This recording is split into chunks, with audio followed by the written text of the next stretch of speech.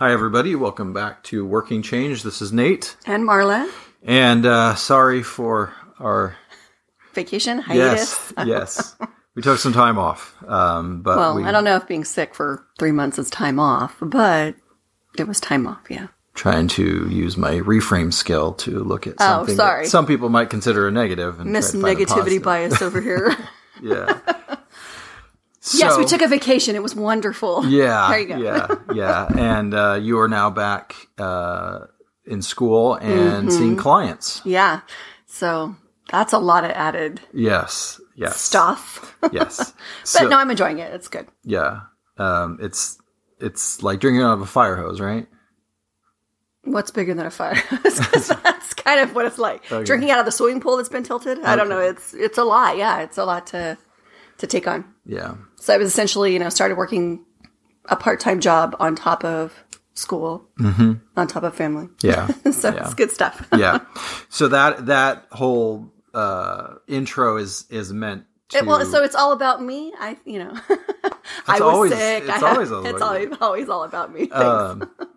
Yeah. So that intro is to let people know we might be doing maybe something along the lines of one podcast a month just to get through this year because it's very busy. I don't want to have false expectations.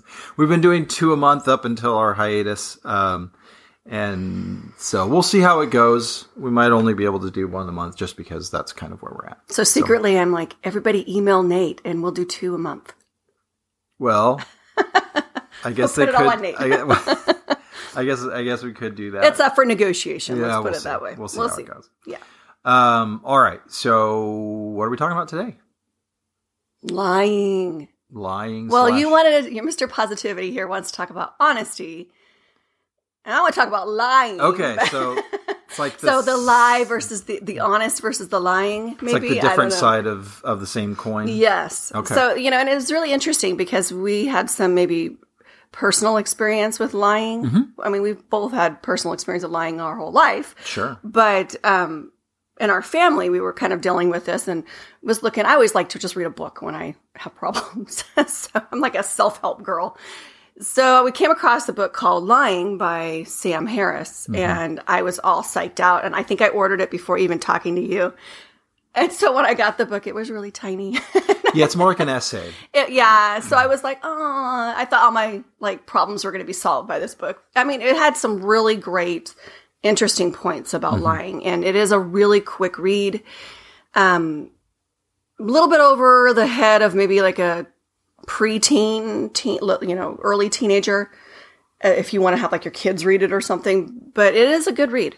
Had a lot of really good thoughts, deep philosophy kind of stuff. Mm-hmm. Right. So, I don't know. So kind of basing it off of that, this is a interesting philosophical kind of discussion about lying. Yeah, it is. And I also read the book and found it interesting. For us being raised with a Christian background, when you look at, say, the 10 Commandments, you're taught at a pretty early age not to bear false witness. Right. So we're told not to lie. Right. So some people have that kind of built into their childhood and.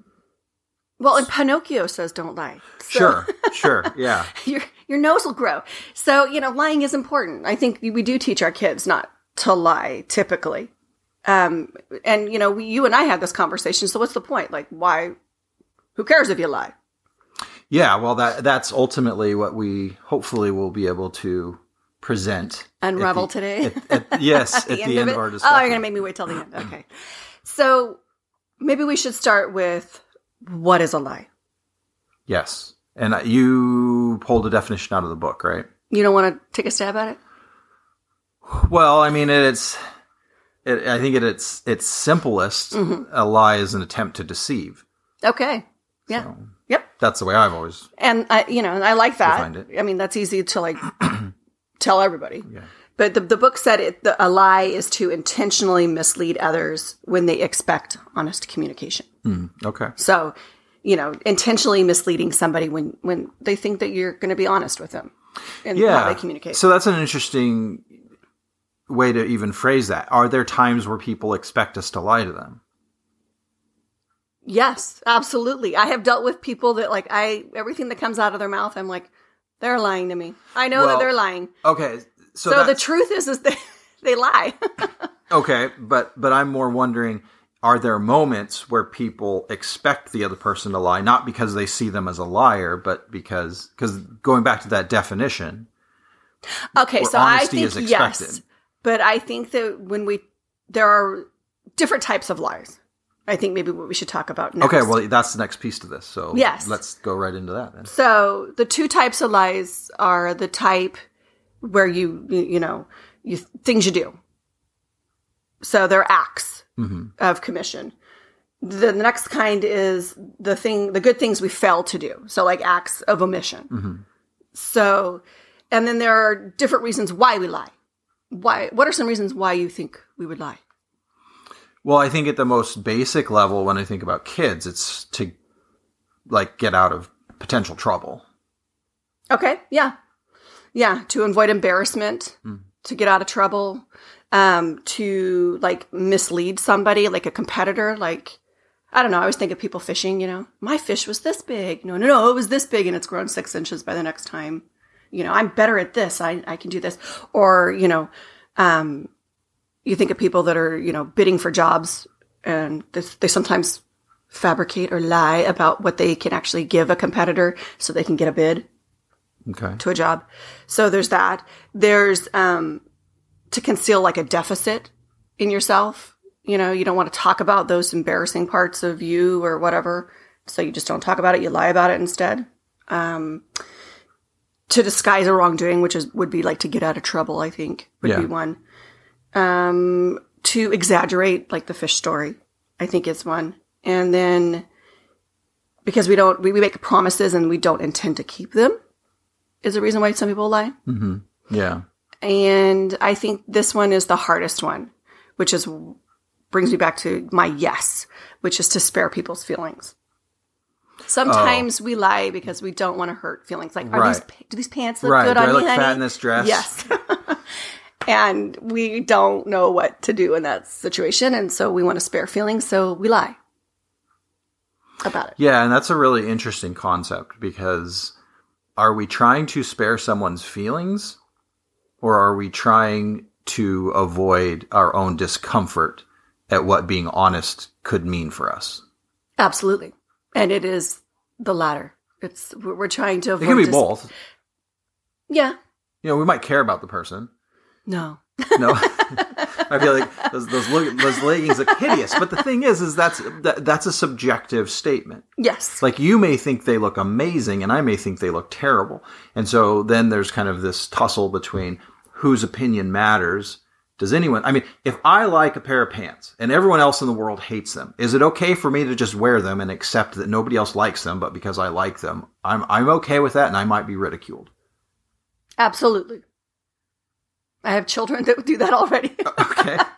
All right. The confidence of a 2-year-old. I'm going to wear this outfit. It doesn't match. It's all crazy, but I like it. And I think I look great and I'm going to wear it. Yeah. It happens all the time. So, I guess in that instance, would you even need to ask somebody else? No, if you're confident. So that's the thing. If I'm coming to you and I'm saying, do I look fat in these pants? What I'm probably really trying to say is, honey, do you love me if I wear this? Are you ashamed to stand next to me if I wear this? Will you own me? Yes. I am trying to be vulnerable and ask for your acceptance. So maybe, women out there, next time you want to ask that, just ask, do you love me? Are you okay with this? Do you want me to stand next to you? Do you accept me? Do you love me? Yeah. Well, and there's also a really interesting application. So in the book Buddha's Brain that I love so much, the authors talked about how perception is really interesting. So they gave an example of a building. And let's say you were on one side of the building and I was on the other side of the building. And we were trying to tell one another over the phone where we were by telling you what the building looked like. And many buildings look different on different sides. So we'd be so lost if we had to do this. Exactly. So my point is your perception of what you're seeing because of your eyeballs and the direction that they're facing and mirrors and things like that is going to be different than my perception? And is it going to be upsetting for me to tell you what I'm seeing if what you're seeing is something different? Absolutely. I just only see what I see. I don't, Right. I don't care what you From see. your angle, it looks amazing. And from my angle, You're wrong.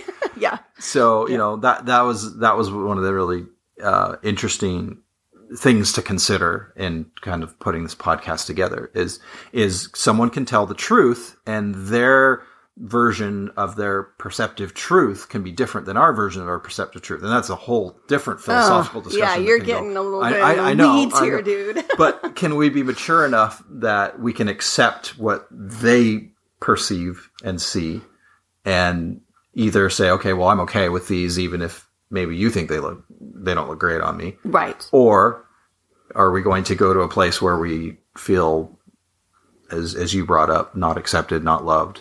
So can we not cross that barrier where someone has a disagreement with something about something that we're wearing or something that we're doing, and not take it to the internalization of I'm not loved or cared for. If this person loved or cared for me, then they would see things the way I see things.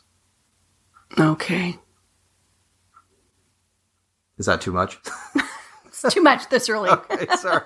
All right, I got way ahead of myself. It's easier for you just to, accept it from my perception. Okay, but I thought we were talking about honesty. I know. So yes, and so that there's the tricky part of it. You're right. It absolutely, it takes both of us, in this instance. Honesty is that person, though. Yeah. So, okay. I got us a little off of the beaten path. Nate. You have to rein me back in. I'm a little ADHD here. Sorry, I'm putting it on you again. Yeah, exactly. All right, let me walk back onto the path with you. So I know something that's going to get you. Okay. Neuropsychology. Yeah. Let's talk about that Okay. as far as the neuropsychology of honesty and lying. I mean, you wanted to talk about more about the neuropsychology of honesty. You had a really interesting study that you were telling me about. Yes. With that. Which one? Just pick one then, if it just whatever one excites you at this moment. Okay. So there was a study out of the Netherlands. They took, I think, 1,000 participants, and they kind of looked at what's going on with the brain when we lie. And it appears that lying and honesty both are related mostly to prefrontal cortex. So the prefrontal cortex is the kind of advanced executive functioning of our brain. So that's what gives us abilities that other animals don't have. Right. So our advanced reasoning, our future planning, all sorts of things like that. Right. Like the level at which we're able to use this part of our brain far exceeds anything else that any other animals have. So you could probably extrapolate where this might go when they started to look at people based on age. So they found that young kids were the worst at lying, but they also have the least developed prefrontal cortex. Right. You don't begin to lie until 4 or 5, typically. Yeah. Right. But they already sense that the story has to be believable. So they're starting to kind of put some of these things together. And then people get really good at lying between 18 and 29. That's when they are best. Now that doesn't mean that everyone between 18 and 29 is a great liar.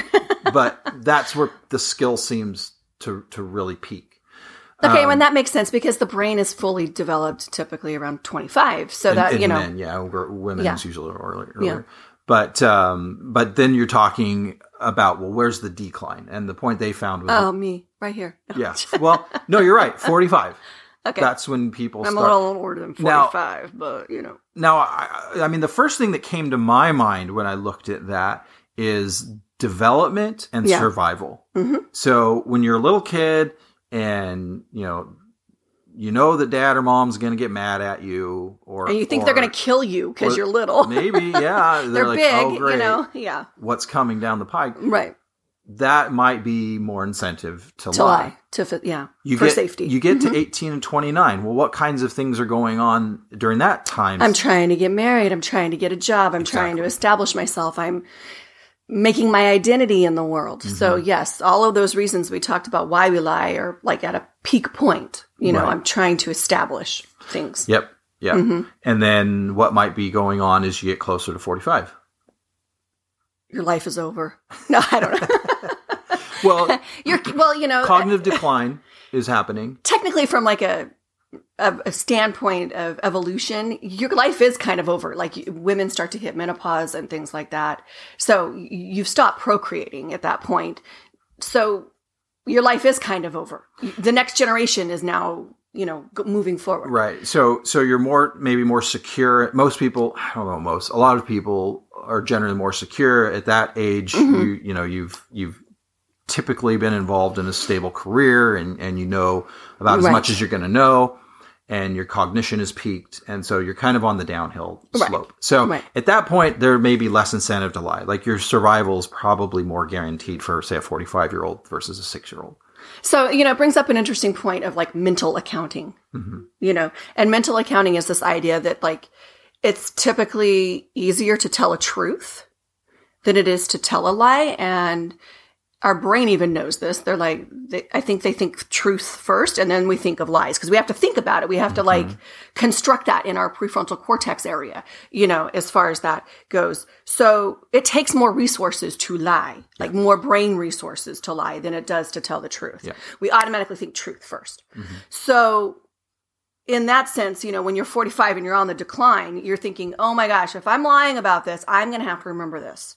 And if I don't have the ability to remember it, I may not want to lie about it because then I'm going to get caught in the lie. Mm-hmm. A lie is good when you don't get caught. When you get caught, it's a disaster. Well, it's probably bad no matter what for us. That is true. Yeah. Thank you, Jiminy Cricket. Sorry. So the idea that like there's mental accounting that takes place in that, I think. And that might be why like the 18 to 29-year-old bracket is best at it because peak cognition. Mm-hmm. They're able to really keep track of those things, mm-hmm. Whereas like a 4 to 5-year-old is like, can't remember what they did in the morning typically. And a 45-year-old is like, I don't really care. Like I'm just living my life. Right. Yeah. So, yeah. Mental accounting. Yeah. And I think that's one of the things that I really valued in my path to sobriety. Mm-hmm. So, the first step for most 12-step groups, particularly AA, is honesty. Yeah. And it's honesty with yourself about the fact that, you have this problem and your life is out of control. And moving from a place, dishonesty is critical to keeping addiction going. You have to either cut everybody out because, of course, people that love you and care for you are seeing what's going on and they're sad for you and they're trying to help you. So you either have to cut everybody out. So the only people you can keep in your life are other addicts or you're alone because you have to lie to everybody else. Right. And so this process of learning to become honest, which it really is learning to become honest. Just like, you teach a young child to be honest. It's when you get just swallowed up in addiction. And you have to lie. You don't have to lie. You choose to lie in order to protect the addiction. You have to relearn how to be honest. And it's scary in a lot of ways, but it's also really refreshing to be able to actually start to move towards more authentic living. And I feel like I had so much more mental space for other things. And I have to keep track of all this nonsense because I just was living a lie all the time. Wow. So that, I think, for me was what I really connected with. One of the other things in the book that I thought was really interesting is he talked about studies that indicated that people that lie a lot develop different. What is the verbiage you use? Do you remember the verbiage that he uses? The way they view the people they lie to. Well, they start to hate them. They start to despise them. Yeah, which is fascinating. They become a burden almost. Like if say you're continually lying to me, you're looking at me and you're like, man, like just being around her is a lot of work because I have to remember what story I told to her. Mm-hmm. I hate being around her. Yeah, so interesting. And that's fascinating. So, it's interesting because like from a standpoint of maybe like a marriage, if you're having an affair on me, and you're having to keep track of everything that you're doing in your affair, of course you wouldn't want to be around me because I'm going to ask questions and whatever not, and you're going to have to lie to me and you're going to have to keep track of those lies. Mm-hmm. So I would be very taxing to be around at that point. Yeah. Yeah. And that's fascinating because like It's, you're like, some people are, why did he hate me so much? Mm-hmm. Well, because he had to remember everything he was lying to you about, you know, and that's very interesting. Yeah. Well, and I think that you could take this a step further that might even be more fascinating, which is if you grow to dislike the person that you lied to, what does that mean for the person that lies to themselves a lot? Dun, dun, dun. Yeah. Yeah, you don't like yourself very much at that point, I think also some people lie so much that their reality is very skewed. They don't know what is real anymore. Yeah, there's... And, that's really hard. Yeah, there's some concepts associated with narcissism where they kind of recreate memories and things like that because their lies are so... I mean, they have woven this just cocoon of lies because they don't want to show the world who they are. Right. And so all of these lies creates an environment where they no longer know what the truth is. Right. Which is, again, really fascinating how that happens. But. So I'm going to kind of wrap us up. Okay. So what? So what, Nate? So what? Honesty, lying. I think you kind of touched on it, though, when we were talking with each other about the so what. So what? Who cares if we lie, or who cares if you're honest? I think we came up to maybe two really good points. One is the trust. Yeah. People don't trust you when you lie. Yeah. There's that predictability and integrity that we've talked about before. Two of the four components of trust. Two of the four components, right? Mm-hmm. And you can't be predictable if you're lying. Mm-hmm. And there's no integrity there. Mm-hmm. And so it's really hard to trust somebody who lies.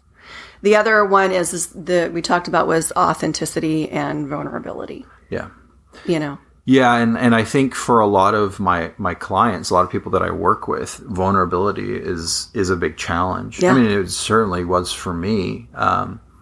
We have, we all have these things we're sensitive about, but that maybe need some attention. Right. If we never bring those things to light, then how can we give them the attention they need? And sometimes we would benefit from the input and support of other people with these things. So bringing these things to light is part of that, I guess you'd say, moving past some of those sins of omission, where it could be commission too, where there's things that maybe we're not doing or we are doing that we wish we were not. And we could use somebody's support to help get through those. Right. And I think that that's the struggle that everybody's talking about, to be more authentic to ourselves. We've talked a lot about that, you and I. And maybe, we just need to be as authentic, like a 2-year-old, and wear that outfit that we like, and be okay with who we are. Yeah. And, as I was thinking about the so what thing, another thing kind of came to my mind, which is the role that parents play in their children's lives, which is, if we have to be careful about our expectations for our children. Of course, we want them to find success and happiness, but that's based on our own experience, and they're different people. Right. And so if we're finding that our children are lying to us a lot, there could be different reasons for that. But one of them may be perhaps we are putting on them our own expectations for what we would like them to be, and that's not necessarily who they want to be. Right. That's a big, deep conversation. Yes, maybe a next podcast. Right. Why my kid lies.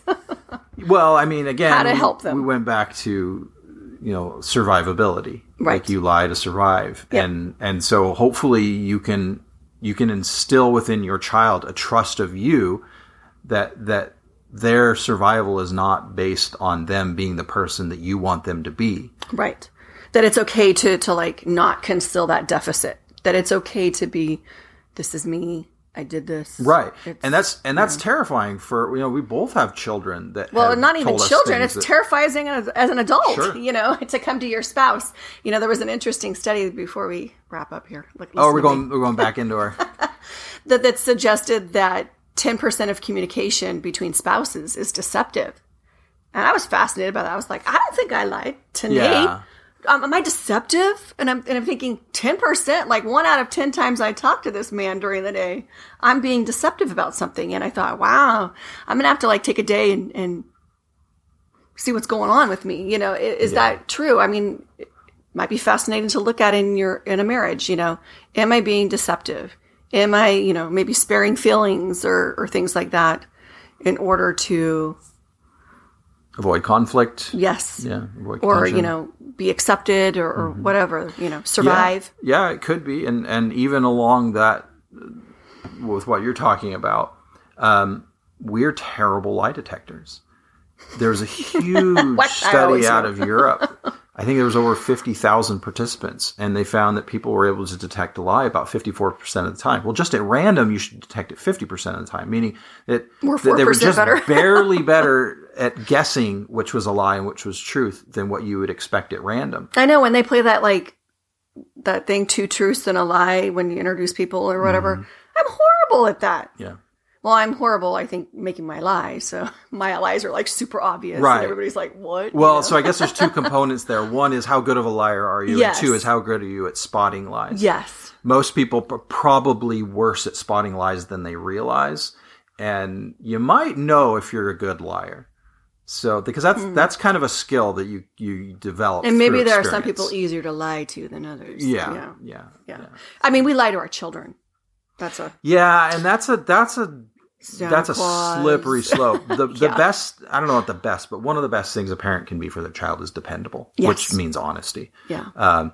I've had to be careful I've had this habit of, maybe later, or, with no intention of doing it later. And I've tried to stop doing that. That's making the promises we don't intend to keep is one of the lies. Yeah.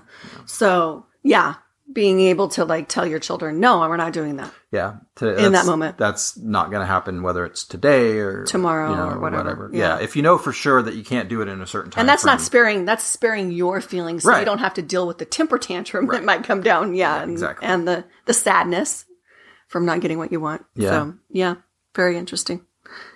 Okay. Honesty. We're going to be honest. Yes. Is that a lie?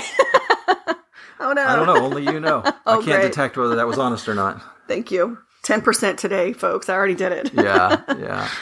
All right. Well, it's good to be back. Yeah. And hopefully that was helpful for people. If you have any questions or anything, again, you can reach out to us at workingchangecoaching@gmail.com. We'd be happy to answer any questions you might have, or if there's future things you'd like us to talk about, we would be happy to do that as well.